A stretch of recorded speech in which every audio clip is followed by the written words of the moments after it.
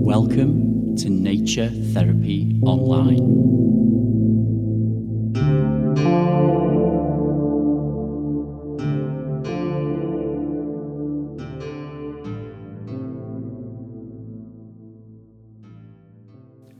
Hello friends, and welcome to Season 2, Episode 2 of the Nature Therapy Online podcast.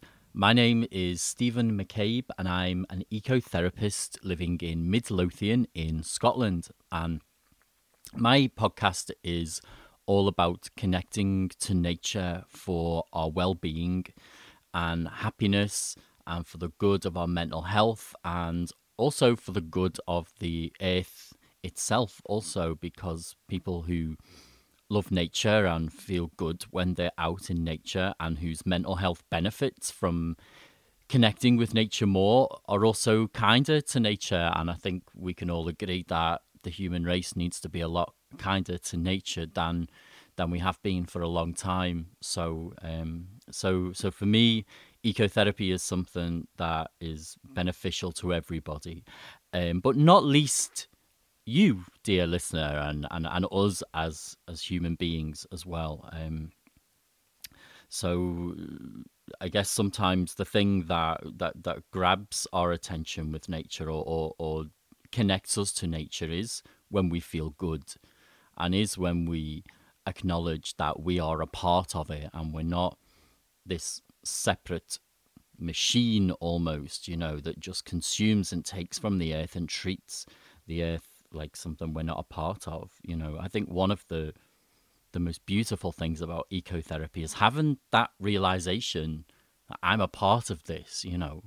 I'm a little part of this. I'm a small creature like all the other small creatures around me, and this is all really a great big mystery, and for me that's what can be so powerful about connecting with nature. And that leads me on to the topic of this week's podcast, this month's podcast, I should say. I'm still in the habit of saying this week's podcast after the first season, which ran for I can't remember exactly how many episodes, 40-ish, I think, and was weekly.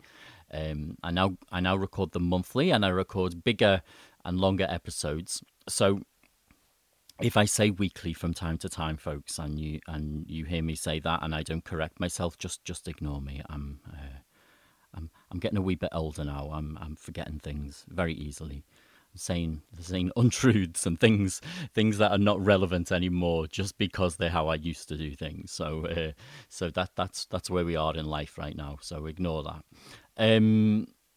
Where was I before I got seriously sidetracked? I was talking about the theme of this month's episode, which is spirituality and nature. It's a massive, massive topic, and it's something that I've touched on in my previous shorter weekly episodes. I did an episode specifically on Zen and nature. As a lot of you know who listen regularly, I'm a practicing Zen Buddhist, and this is a big part of my nature connection. And we are going to touch on Zen Buddhism in this episode, but I wanted to create an episode that was a lot broader than just my own perspective, really, on spirituality and nature, because something that I've really come to appreciate the more that I've been working as an ecotherapy practitioner and meeting other ecotherapy practitioners and seeing more and more clients over the last year is how spirituality comes up time and time again, without me necessarily bringing it. In fact, it's not something that I bring to my client work unless clients bring it up themselves.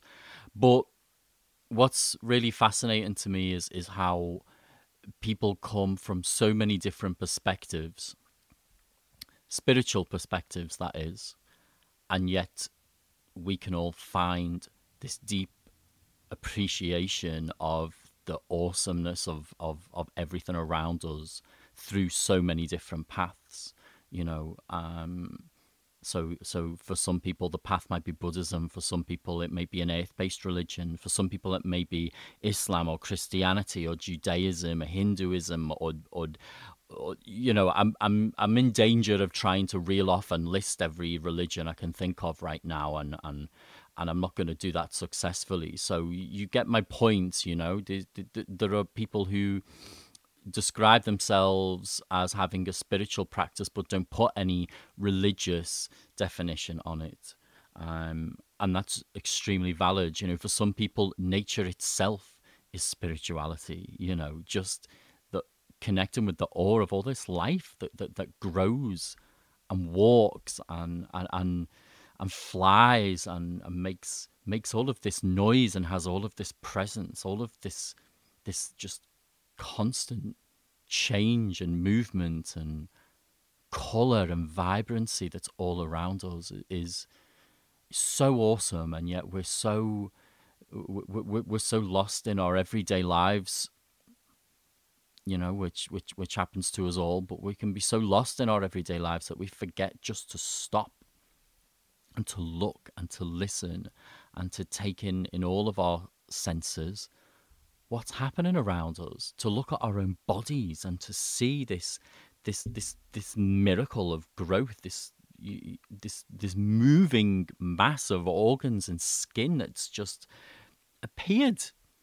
You know, we have just appeared from the earth, from the sea, and we're here, and it's incredible. And it comes up so often when I'm working with people, and I love how I feel this connection to what people are talking about, regardless of what kind of spiritual practice they're bringing. So, I suppose to explain what I mean more about that is, you know, for me, it was Zen Buddhism that was my pathway. You know, I didn't pay any attention to nature for my whole adult life until my late 30s.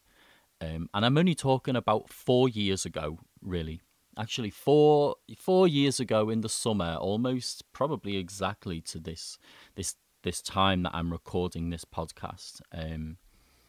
I started to practice mindfulness in my local park, and it was only because I was very aware that I wasn't living in the now, and I heard that, you know, this was a practice that could tune me into my surroundings more and to the life that I felt I was missing, and everything just became alive around me by starting a practice where I let go of my thoughts. I saw the beauty and the reality of everything else around me that was that was just there, practically waving at me like, "Hi, remember us, remember trees, remember the wild animals you used to adore finding as a child. Remember all of this that's around you." And even though that has been my way in and my spiritual practice that brought me to ecotherapy, I've really come to appreciate other people's pathways because that connection to nature feels exactly the same regardless of how we get there. You know, that awe that we feel when we connect with nature. So this episode, I hope, will begin to scratch the surface a little bit of this massive, massive topic of nature and spirituality. So I'll lay my cards on the table and say this is not going to be about representation of the world's spiritual practices and religions. That's not what I'm doing today. It's not what I'm able to do. I would love to do it, but I think I would probably need to dedicate an entire podcast just to that topic. I say that every time I do a podcast episode because nature is just so vast that any topic you bring, you know, last month it was music and spirituality. You know, I really only scratched the surface of that topic, and this month I will be scratching the surface. And you know, but I think sometimes to scratching the surface of any topic is such an important thing to do. Not to be intimidated by the size of this topic is something that I fought with myself a little bit. I was like, can I, if I have somebody speaking from a Christian perspective, then I really should have somebody from a Hindu perspective. I should try and do everything. And actually, it wasn't ever going to happen like that. So my invitation for you with this episode is to listen to the voices I have gathered. And I have recordings from 3 people from 3 different spiritual perspectives, and I'm also going to share some of my own perspective, not about Buddhism this time, but actually about another practice which is very close to my heart, which is tarot. And it's something I haven't really talked about on this podcast before. So there's going to be 4 perspectives: Catholicism, Druidry, Buddhism, and tarot.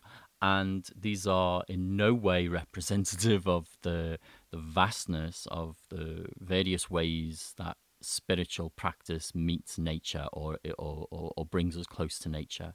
But what I would really like is that if you are listening and you have a spiritual practice of your own, and you feel it wasn't really touched upon, which is very likely in this hour or so, however long this episode will be, please do go to the web page for this podcast, which is naturetherapyonline.net/podcast/spirituality. So that's naturetherapyonline.podcast/spirituality, and post some comments on there, and share things in the comments. Share any experiences you have, any links that you have, maybe to inspiring videos that touch on your spiritual connection with nature, your practice, your religion. It would be really lovely to have more people from this vast community of our earth sharing there, because I'm very aware that we're not going to cover all of that in this podcast. So that's my rather long, I think, footnote on the topic of the vastness of this. But I would like to go on and introduce my first guest voice. So how I went about this month is I asked 3 people who I know who have very different spiritual practices to share with me anywhere between 3 or 4 minutes to 10 minutes of their experiences and how their spiritual practice links with nature. And this first voice is from the incredible Harriet Sams, and Harriet is a druid, and she's an ecotherapy practitioner, and I will share you some links to her website after we've heard her speak. So I'm going to hand over to Harriet and let her introduce herself and her practice with you. So here is Harriet Sams. I have about 5 minutes to tell you about Druidry and its earth-based connection and how it helps me to be an earth-based spiritual practitioner. So Western esoteric mystery school of Druidry is a spirituality, and it's not a religion, in that it's not a received religion. It doesn't have any dogmatic texts or leaders as such.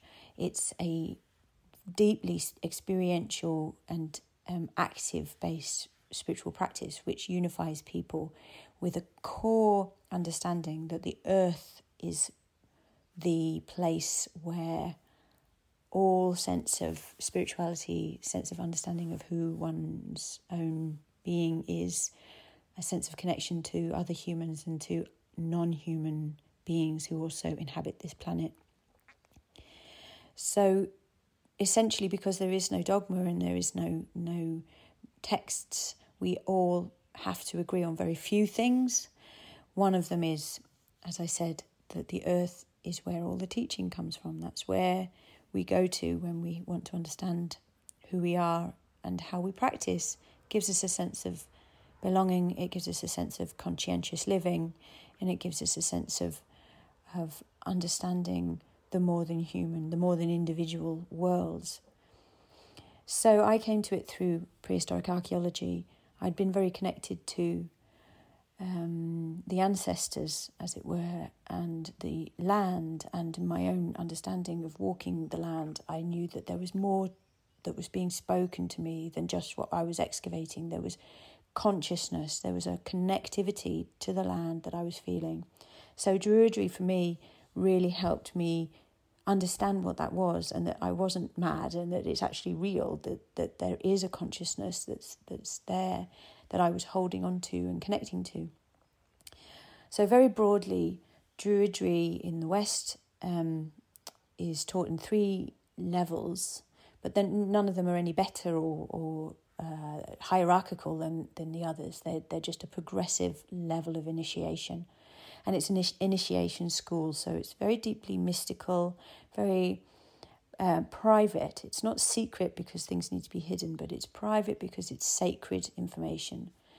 So the first level is the bardic level, where we learn how to understand our mythology. We learn how to understand how to speak, how to sing, how to be creative, how to allow the flow of what's called Arwen, that creative, juicy space that one gets into when one does anything creative.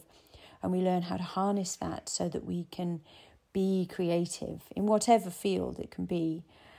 Then the next level is the ovate, which would be the healers, the herbalists, the diviners, the people who you go to, the wise woman at the edge of the village.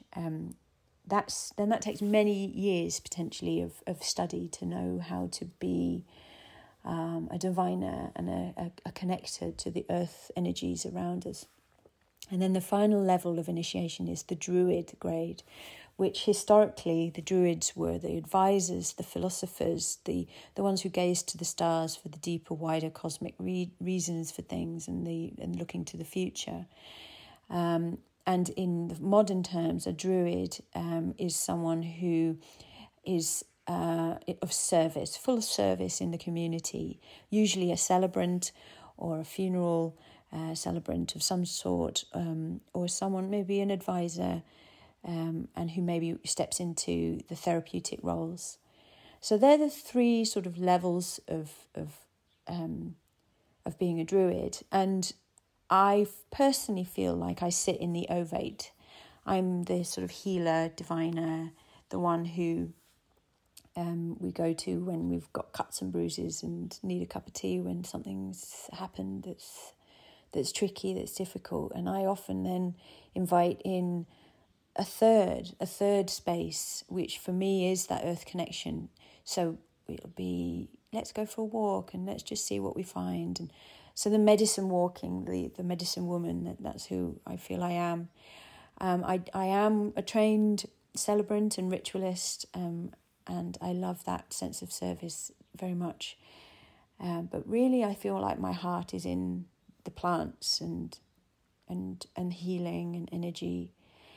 But all of it, all aspects, all layers, all initiations help us get connected to our life on this planet, who it is to be us right now, how it is to be alive, how it is to be fully conscious of our responsibilities at this time, not only to ourselves but to the wider non-human communities, and being the voice for those who have no voice, but we can hear them, we can feel them, and we don't turn away, we look towards. And that to me has been the greatest gift of Druidry, that sense that I'm here, I'm present, and my life is of service, and that people do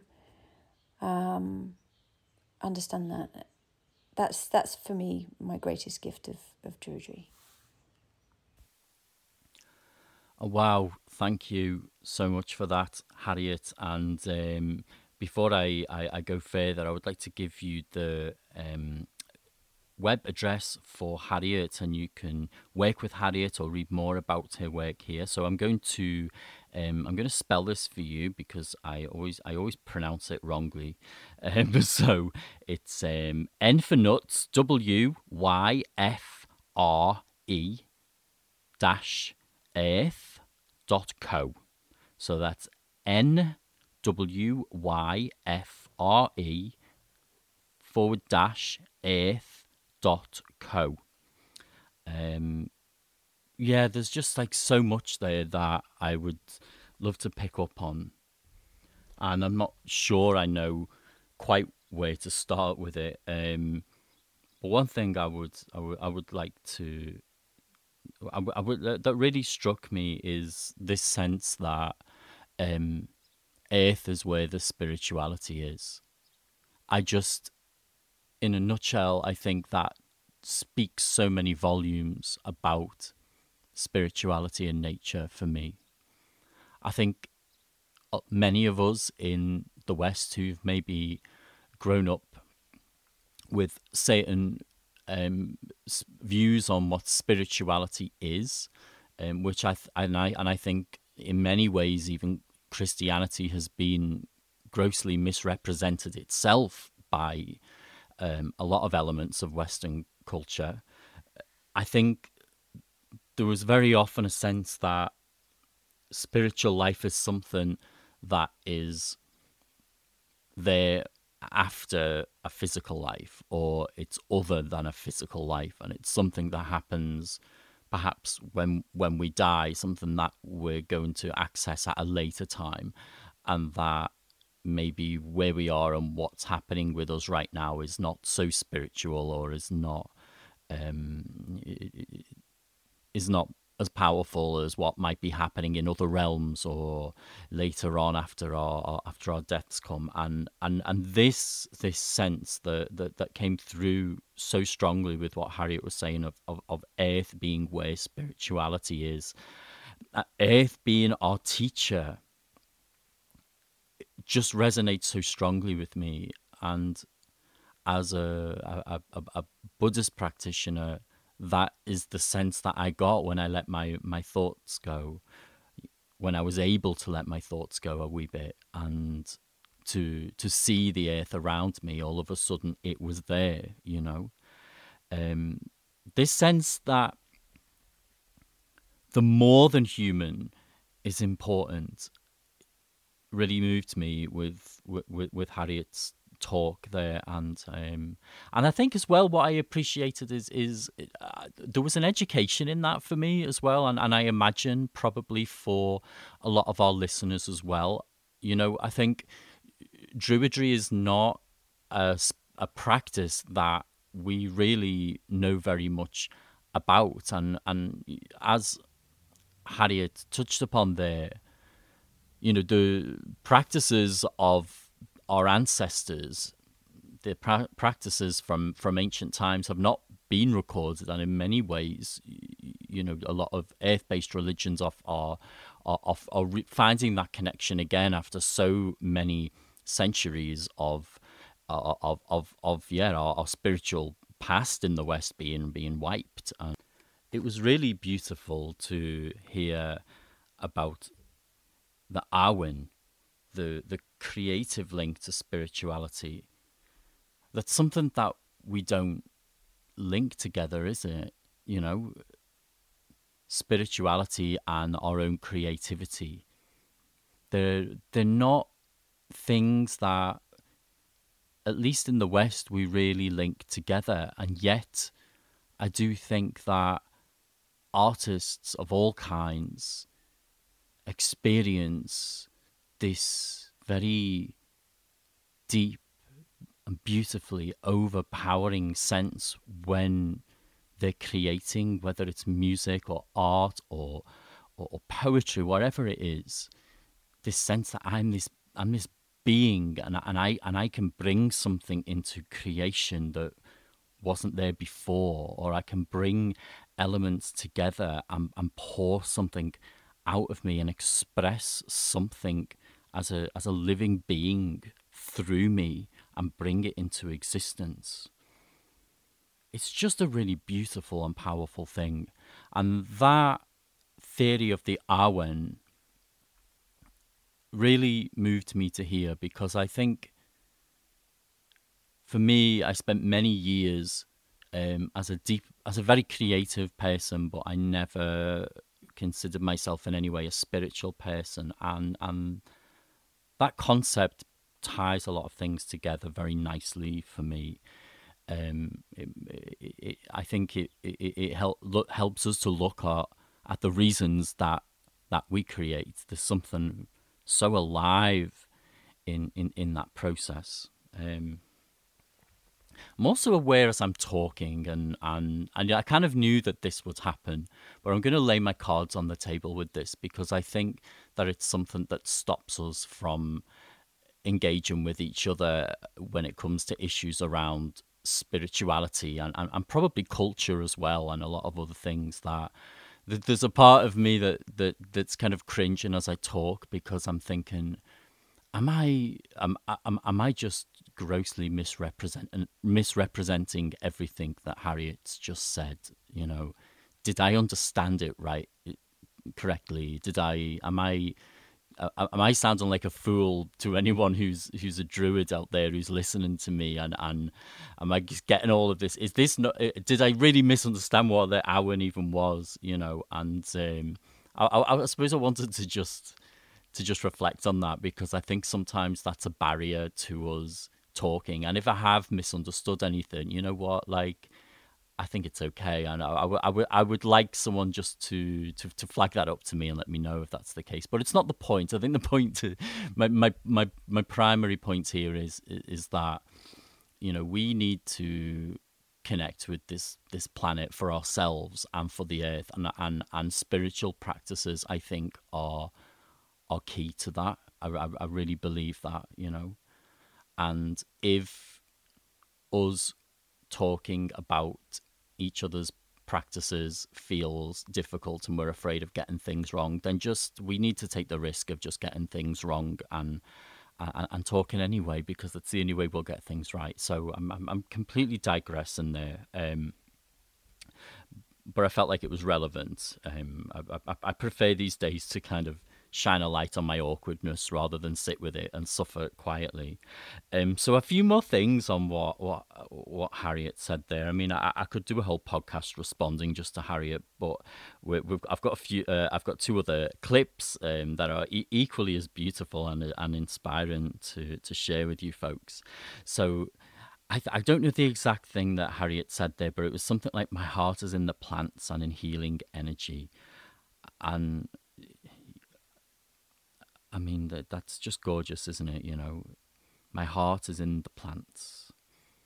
You know, we're here in everything around us. And I felt two things come up for me when Harriet said that. One was the sense of love for the plants, you know, for all this life that grows, you know, that the way we express in our human language, my heart is with something. But I also felt something almost physical, like, you know, my heart is in the plants. You know, everything is changing and forming, and the things that make up my body right now, you know, might one day go back to the earth and actually become part of the plants. My heart may be part of a plant one day. Perhaps a tree will grow from somewhere where I'm buried, and I don't find those thoughts scary like I used to, or uncomfortable. I think they're beautiful, and I think that's one of the things that the that my link to nature has taught me, to not be so afraid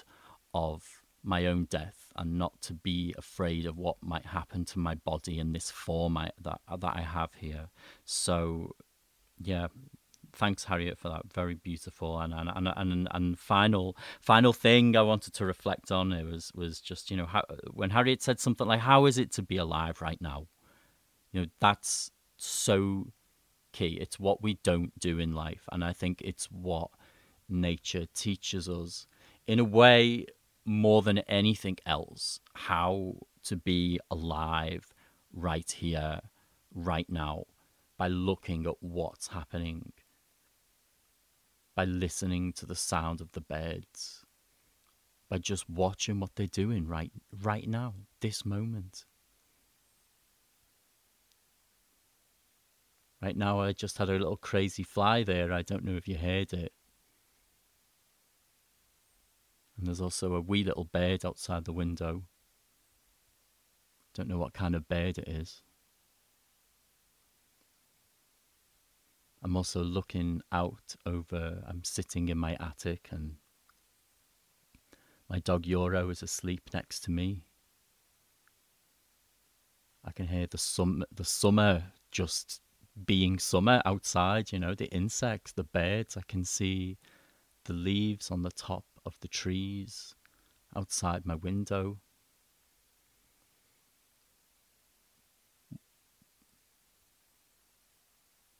I've never really noticed the shapes before. You know, there's a tree in front of me. It looks like a hand making a peace sign. So I just want to thank you again, Harriet, for that invitation, because that's how it is for me to be alive right now as I record this. And that's something I would invite you all to do, folks, when this podcast is finished, or even as you're listening. Just notice how it is to be alive right now and let nature show you the way. So I'm going to move on, and I'm going to share with you a recording by Jerry Simcock. And Jerry is a practicing Zen Buddhist in the Soto Zen tradition. Jerry goes along to the same meetings that I do. He's part of the same Sangha as me up here in the Lothians in Scotland. And I really wanted to have some input from another Zen practitioner on links between the spiritual practice and nature, because it's something that I've talked about a lot, but I've never really heard so much of from other Zen practitioners. So I asked Jerry if he would send some thoughts to me, and he sent me the following recording, which is, there's so much food for thought here. There's some very lovely and inspiring, very powerful thoughts here. So I hope you get as much out of it as I did, and I'm going to hand you over to Jerry Simcock. Hello, here I am in our garden, sitting on the step of the hut where I meditate. I'm Jerry. I've been a Zen practitioner for the past 6 or 7 years, and so really quite a novice. And I have been asked to talk a little about Zen and nature. I think I'll start by talking a little about spiritual practice and the relationship with nature. I'm not sure how consistent my thoughts will be on this as I talk, but I hope to offer something. So my relationship between Zen and nature, well, I have had a lifelong interest in the outdoors and in nature, and only recently discovered Zen. But Zazen has been a real gift. It has really helped in terms of helping me tackle some difficulties I had a while back, but also in coming to terms, in appreciating life and where I am. So in Zen we talk a lot about non-duality, how everything is one, how everything is connected. So in effect, nature and Zen are one. We are nature, made by natural forces and part of all nature. And we talk about, in Zen, big mind and small mind. And it's a bit unfortunate because with Zen we're trying to let go of conceptualizations, but at the same time there's a necessity to understand and explain and to communicate with others. Big mind really is a way of describing everything in the universe, the boundless nature of things, the ever-changing, ever-moving, ever-shifting nature of what we find ourselves part of, what we, with our consciousness, which in Zazen comes to show us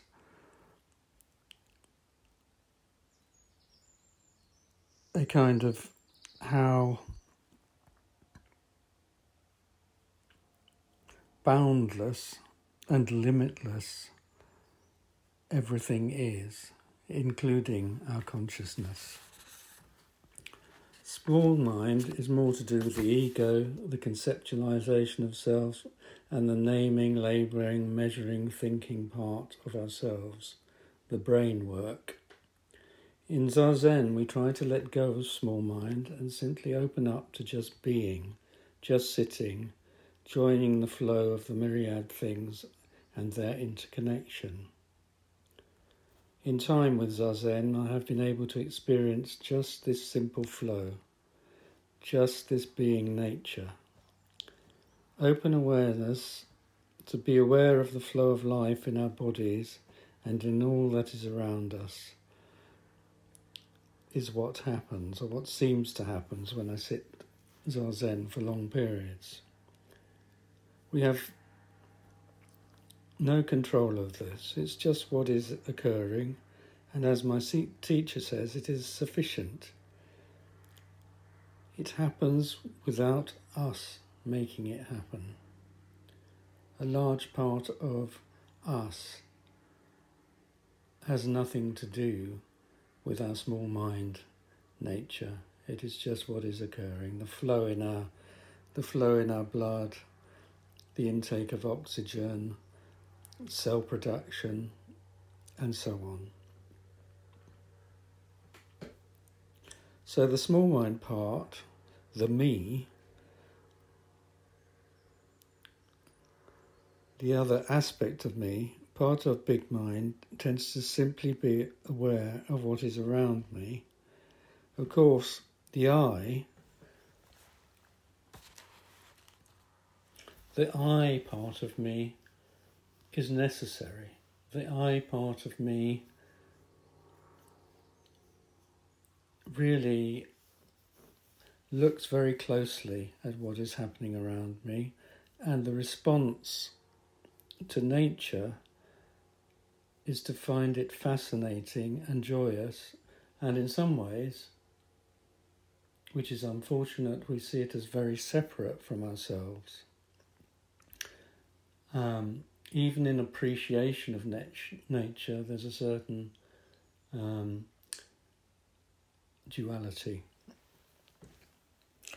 But I'm getting a bit convoluted here, so I'll just carry on. My wife and I have made this garden. Well, to say that is probably wrong. We've let this garden come into being. We've given it assistance, and we've deliberately planted it for bees and other pollinators.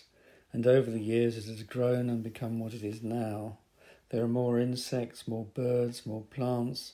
We also help run and volunteer for a charity which manages 4.5-acre walled garden.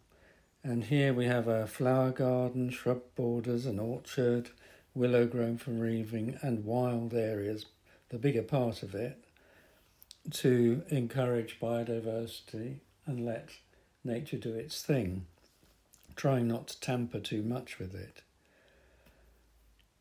Zazen, Zen, helps me appreciate all of this, so the I, the small mind, plays a part in it, contributes to the whole. I'm always aware in both gardens of the limitlessness and spaciousness of things, of the comings and goings, of the changes. All is change, it's constant change, and we are part of that. I feel it's so important for people, especially now when so many have been suffering with lockdowns and with COVID, and part of our walled garden project is to make this nature available to people who maybe are suffering, maybe have had some mental health issues or some physical issues.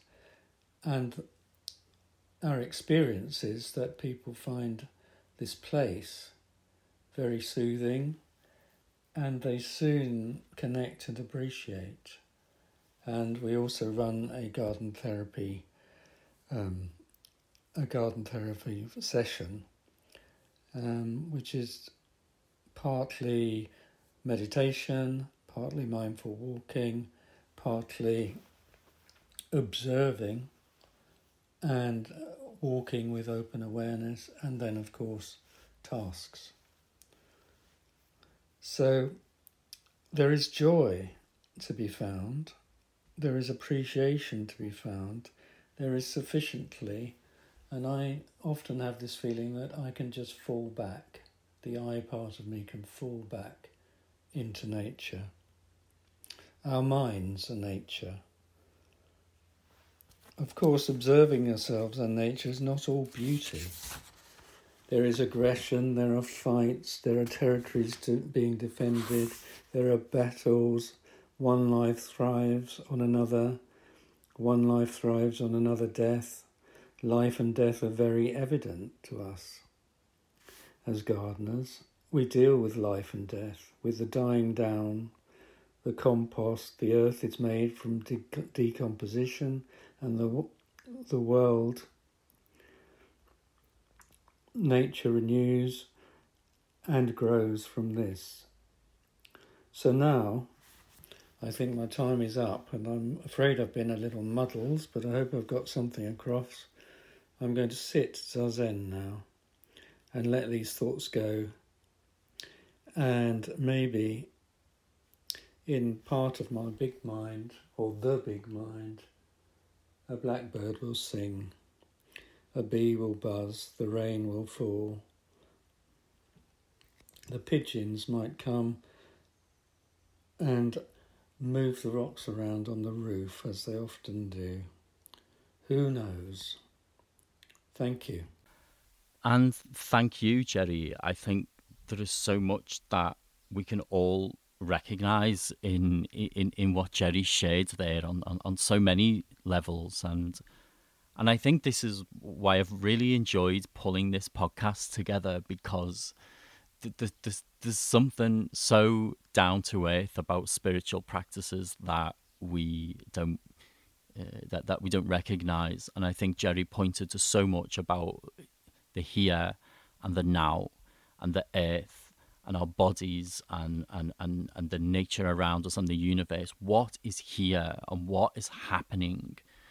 What is in front of us? What we're living right now?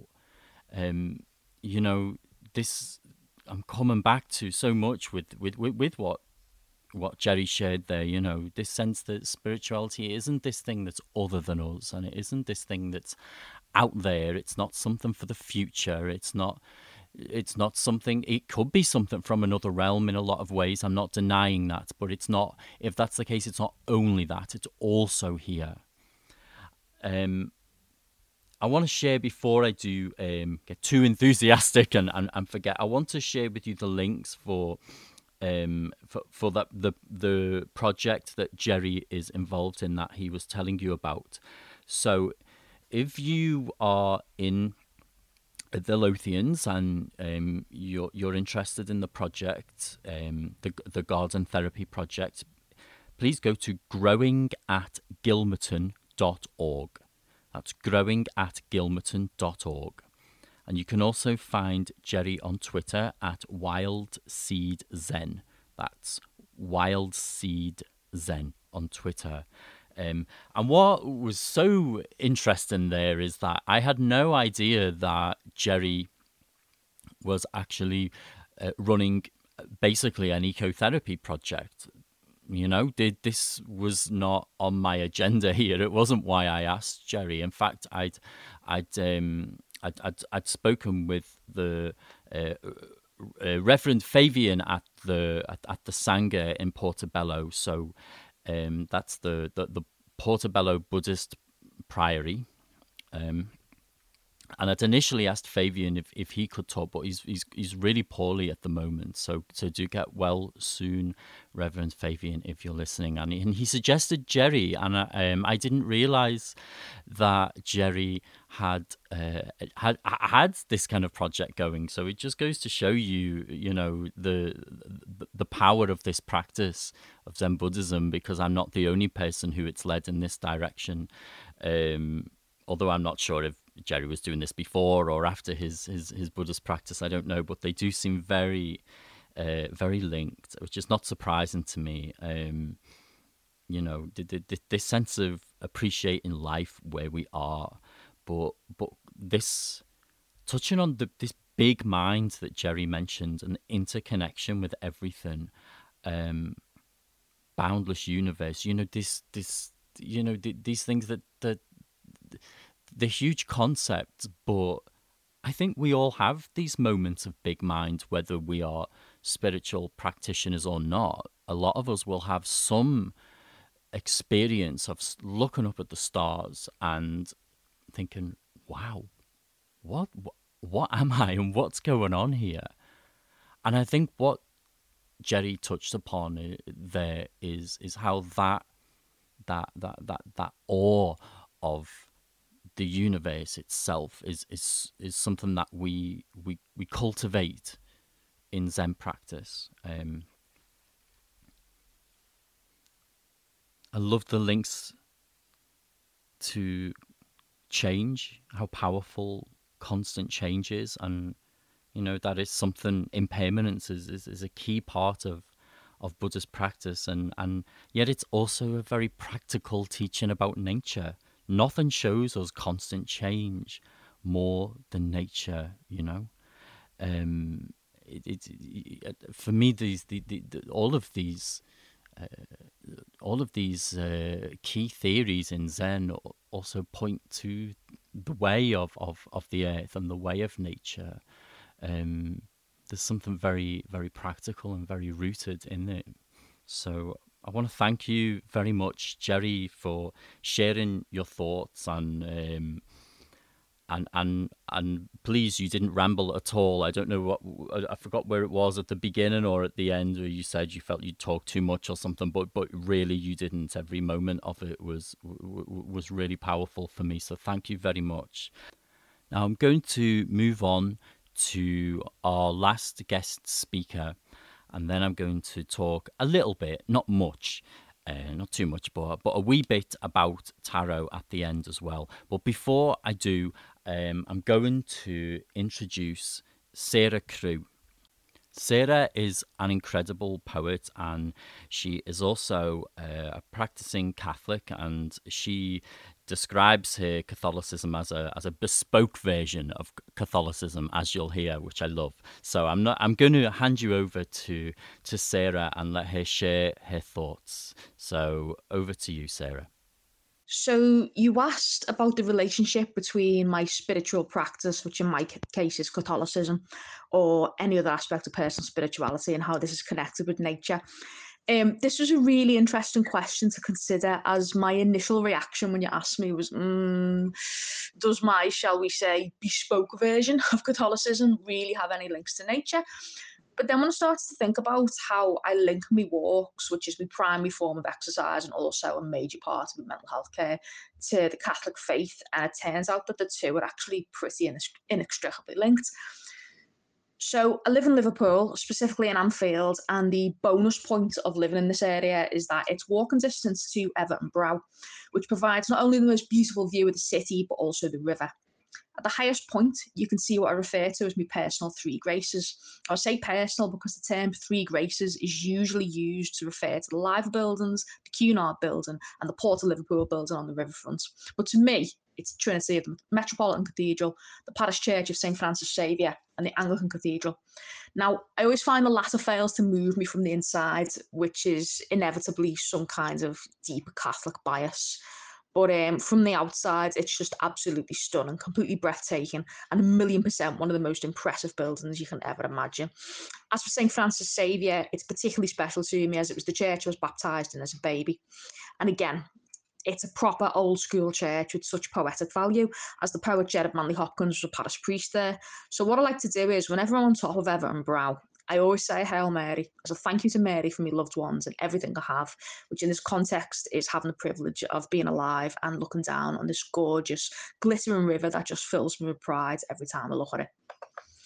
Sticking with the Virgin Mary, one of the things that keeps me tied to Roman Catholicism is the centre stage that a woman is given.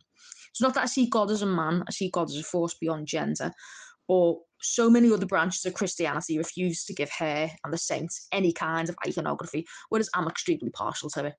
And another aspect of spirituality that is often attributed to female rather, is the moon. I love the moon. It's all powerful, connected to the tides, connected to women. And so again, whenever I see her, be it on a walk or simply from a kitchen window, I always say, Hail Mary, Mother Moon. And I'm momentarily awestruck by how we are ultimately these small little worker bees on an enormous planet under this awesome moon. It's very grounded and extremely helpful to just take that moment of actually each day is new.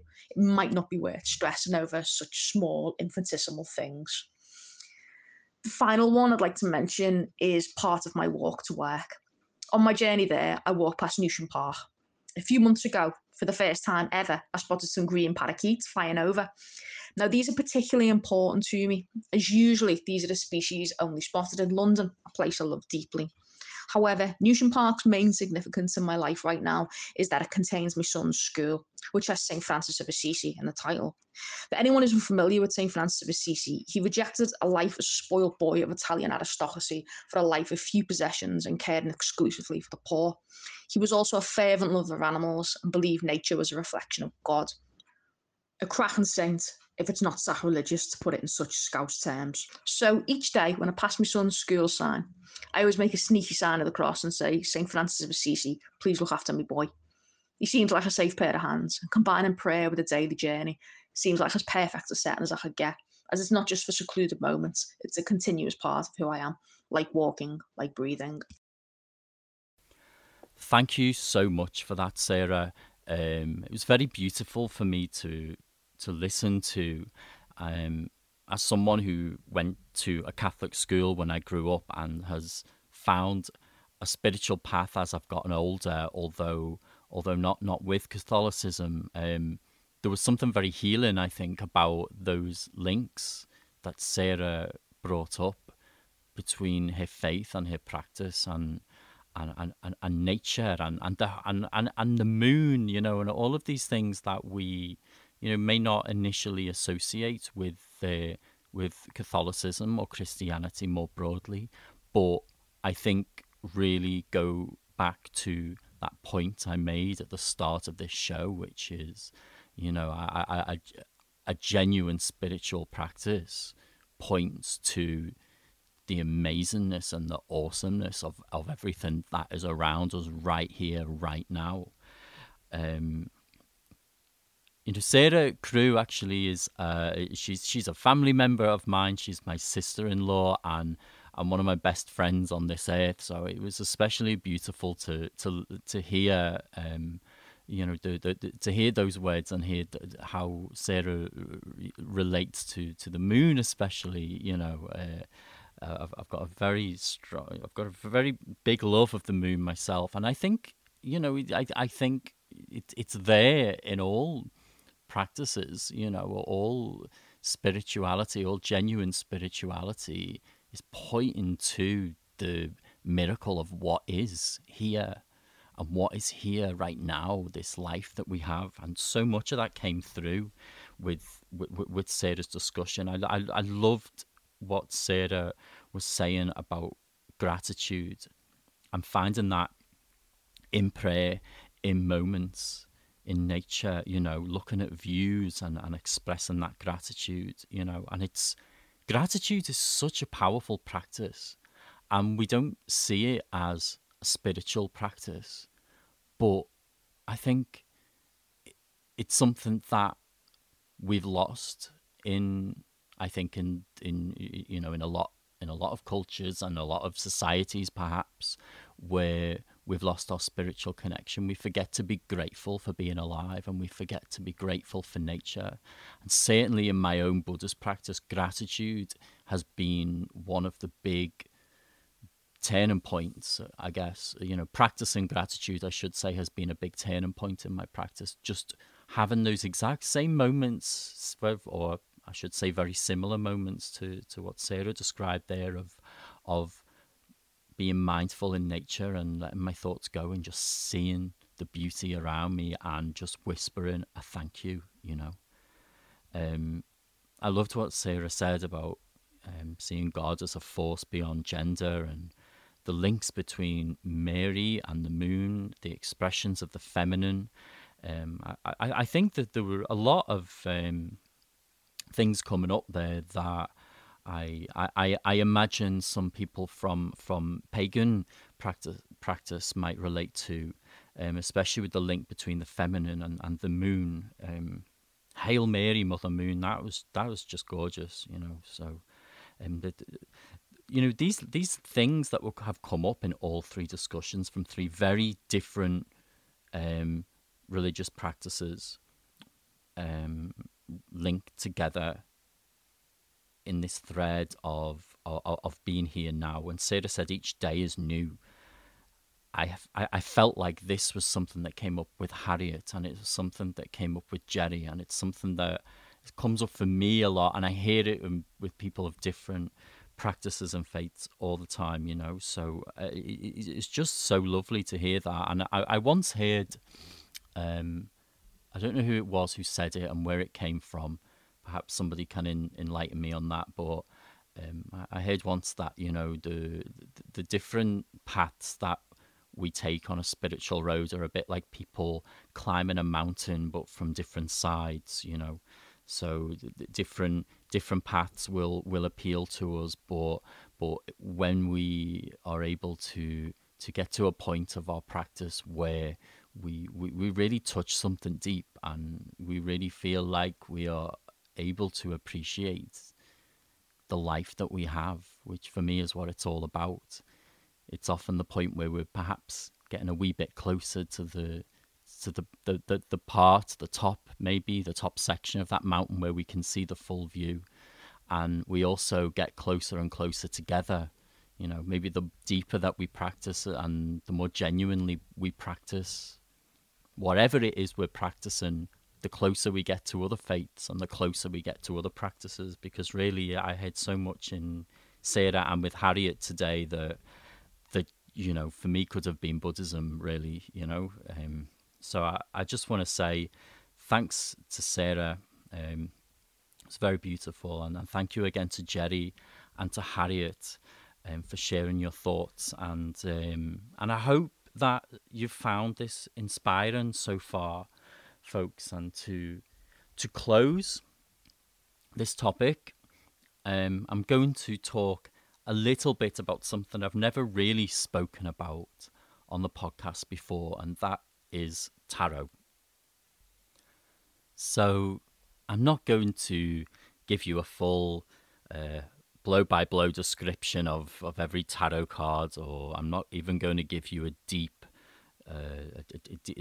introduction to the system itself of the cards. But I felt like it was important to acknowledge the links between tarot and nature. and maybe to dispel some ideas about what tarot actually is. Because something I've come to realize quite recently, actually, is that tarot played a big part in bringing me closer to nature. I've often credited Buddhism with that, and it certainly was where the aha moment came, practicing mindfulness outdoors in nature and practicing Buddhism, not just practicing mindfulness, but the whole package was a big aha moment for me with nature. But for years before I practiced in the Zen tradition, I was reading tarot for years, maybe almost, 15 years. And it's something I would go to and leave for a while and return to.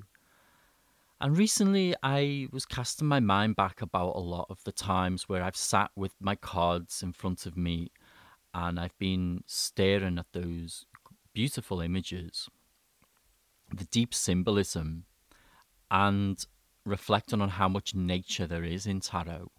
The four main suits of swords and pentacles and cups and wands. I'm always a bit nervous when I say that because I always seem to get stuck and forget one, even though it's something I do every day. So well done me. I didn't do it. It didn't happen then. I got the wands. But they represent the main forces or elements, if you like, of earth, air, fire, and water. Not in that order, by the way, that I read them out. And for me, I would sit, and I still do, although my tarot practice personally is more of a meditative thing at the moment, but I used to journal a lot. And just to dispel any myths out there, tarot is not about predicting the future. It can be for some people, and I'm not knocking anything here, folks. I think there is a lot of great mysteries in life that we don't understand, and tarot can help us tap into those. So fortune telling is something that people do with tarot cards. I personally love fortune telling, and I'm not going to knock it. I never. It's not what I do with tarot myself, but I've got respect for it.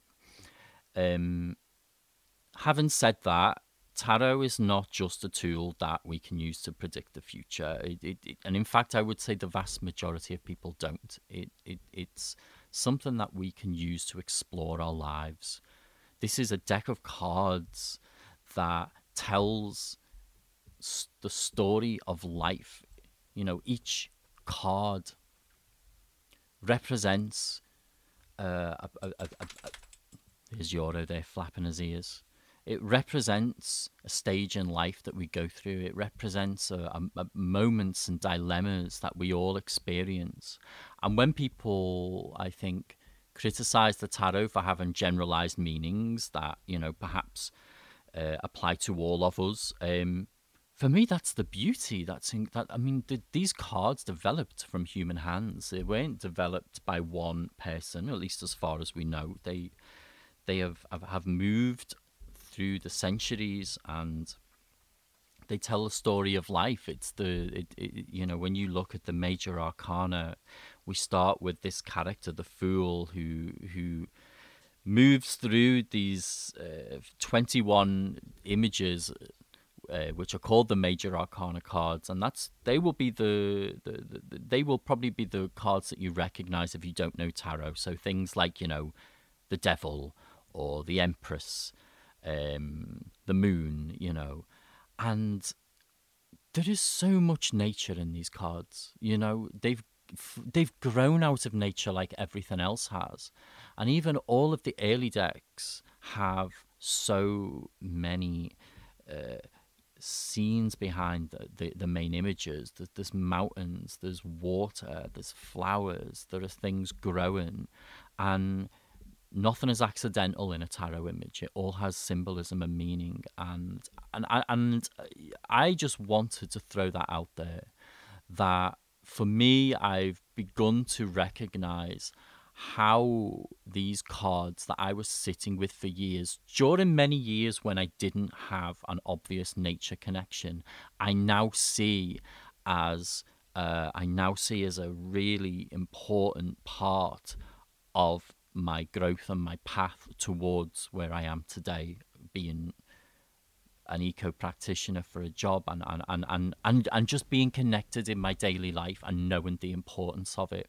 I feel like all those years I was sat indoors. Winter was my favorite month, should I say, season. I think I'm pretty sure winter's a season. Winter was my favorite season for all of my adult life, and it may be yours. That's great. You can be a nature lover and love winter, but I think my point is I didn't like summer. I didn't like the heat. I didn't like the light. I liked to be indoors, and I think that's because I was very, very internal in how my life was focused. I was very much living my life inside my own head. So part of my coming out of that process, I think, has been looking at these deep and powerful symbols on these cards, laying them out in the winter months and all the months of the year when I didn't have a connection to nature, and meditating with them, meditating on earth, on the air, on fire, on water. And I would recommend anybody who has an appreciation of art and symbolism and spirituality to go and get themselves a deck of tarot cards. You don't have to have any particular beliefs around what they do or don't do. You can just look at it as a tool, as a book of life. You can put the cards down in front of you and they will tell you something about your life. They might not always be something that you want to hear, but there's something very uncanny about pulling out a tarot card with a particular question about your life in mind and seeing it so succinctly represent something about that question and give you some kind of guidance and support. And I believe that it's the nature link that is a big part of that. I think it's a big part of the inspiration. So I want to leave that with you. I can feel I'm getting a wee bit tired. It's been quite a long episode, so I hope I've done tarot justice there. I feel like I'm usually like so passionate when I talk about tarot. I talk about it at the speed of light. I've got so much love and respect for the tarot. So I hope it's come across, even though I've been a wee bit tired and subdued getting to the end of the show there. So really check it out and keep an open mind. And so I'm going to give you a little exercise to do in nature sometime over the next month. I was introduced to this recently by somebody who I work with, and this exercise she calls Walk the Question, and it's just brilliant. Really simple, but so powerful. And how it works is that if you have a question in life that you're struggling with, or there's something going on in life that you would like some guidance and some answers to, you ask nature the question and go for a walk. And you allow the things that you notice around you, the things you find, the scenes that you see, the symbolism around you, give you answers. That's it. And I mean, it's something I've done quite a lot, but I think never really in a formalized way, never really gone with a question before. It's something that I've allowed to unfold naturally, but I think there's something really powerful about asking that question in advance. So I want you to walk a question. I want you to go out in nature, to a park, a forest, the sea, wherever. It doesn't have to be the wildest place on earth. It could be a small city park near where you live. and ask nature a question about your spiritual life. So ask it to reflect something that you need in your spiritual life, and see what you find. See what you're drawn to. If you notice a little bird, watch what it's doing. If you see an interesting pebble on the floor that's catching your eye, pick it up. Read them as signs. Take everything in. Let nature inspire you and tell you something about your life, full stop. Because when I'm talking about a spiritual life, I'm talking about our human lives, because they are spiritual lives. We're here, we're alive.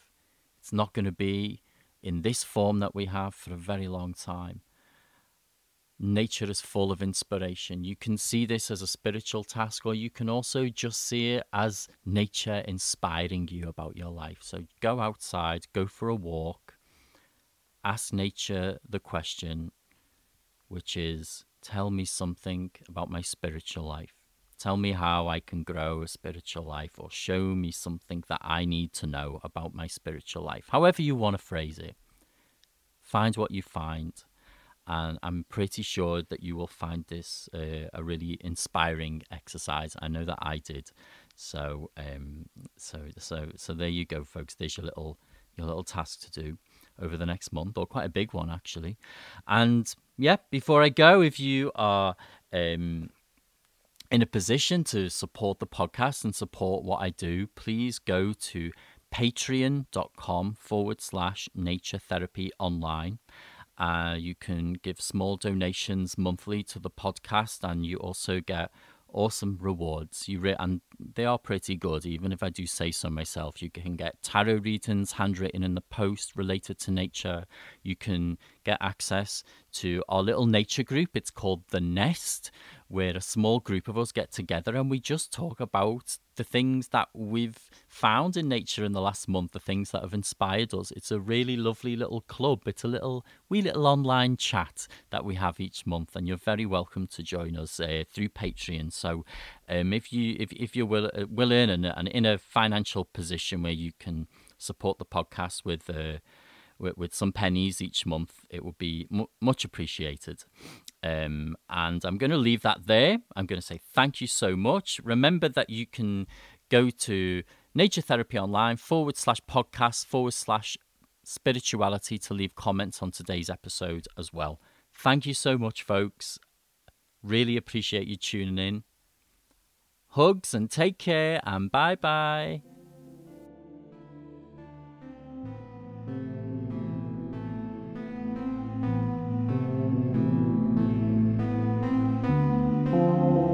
Visit me online at naturetherapyonline.net.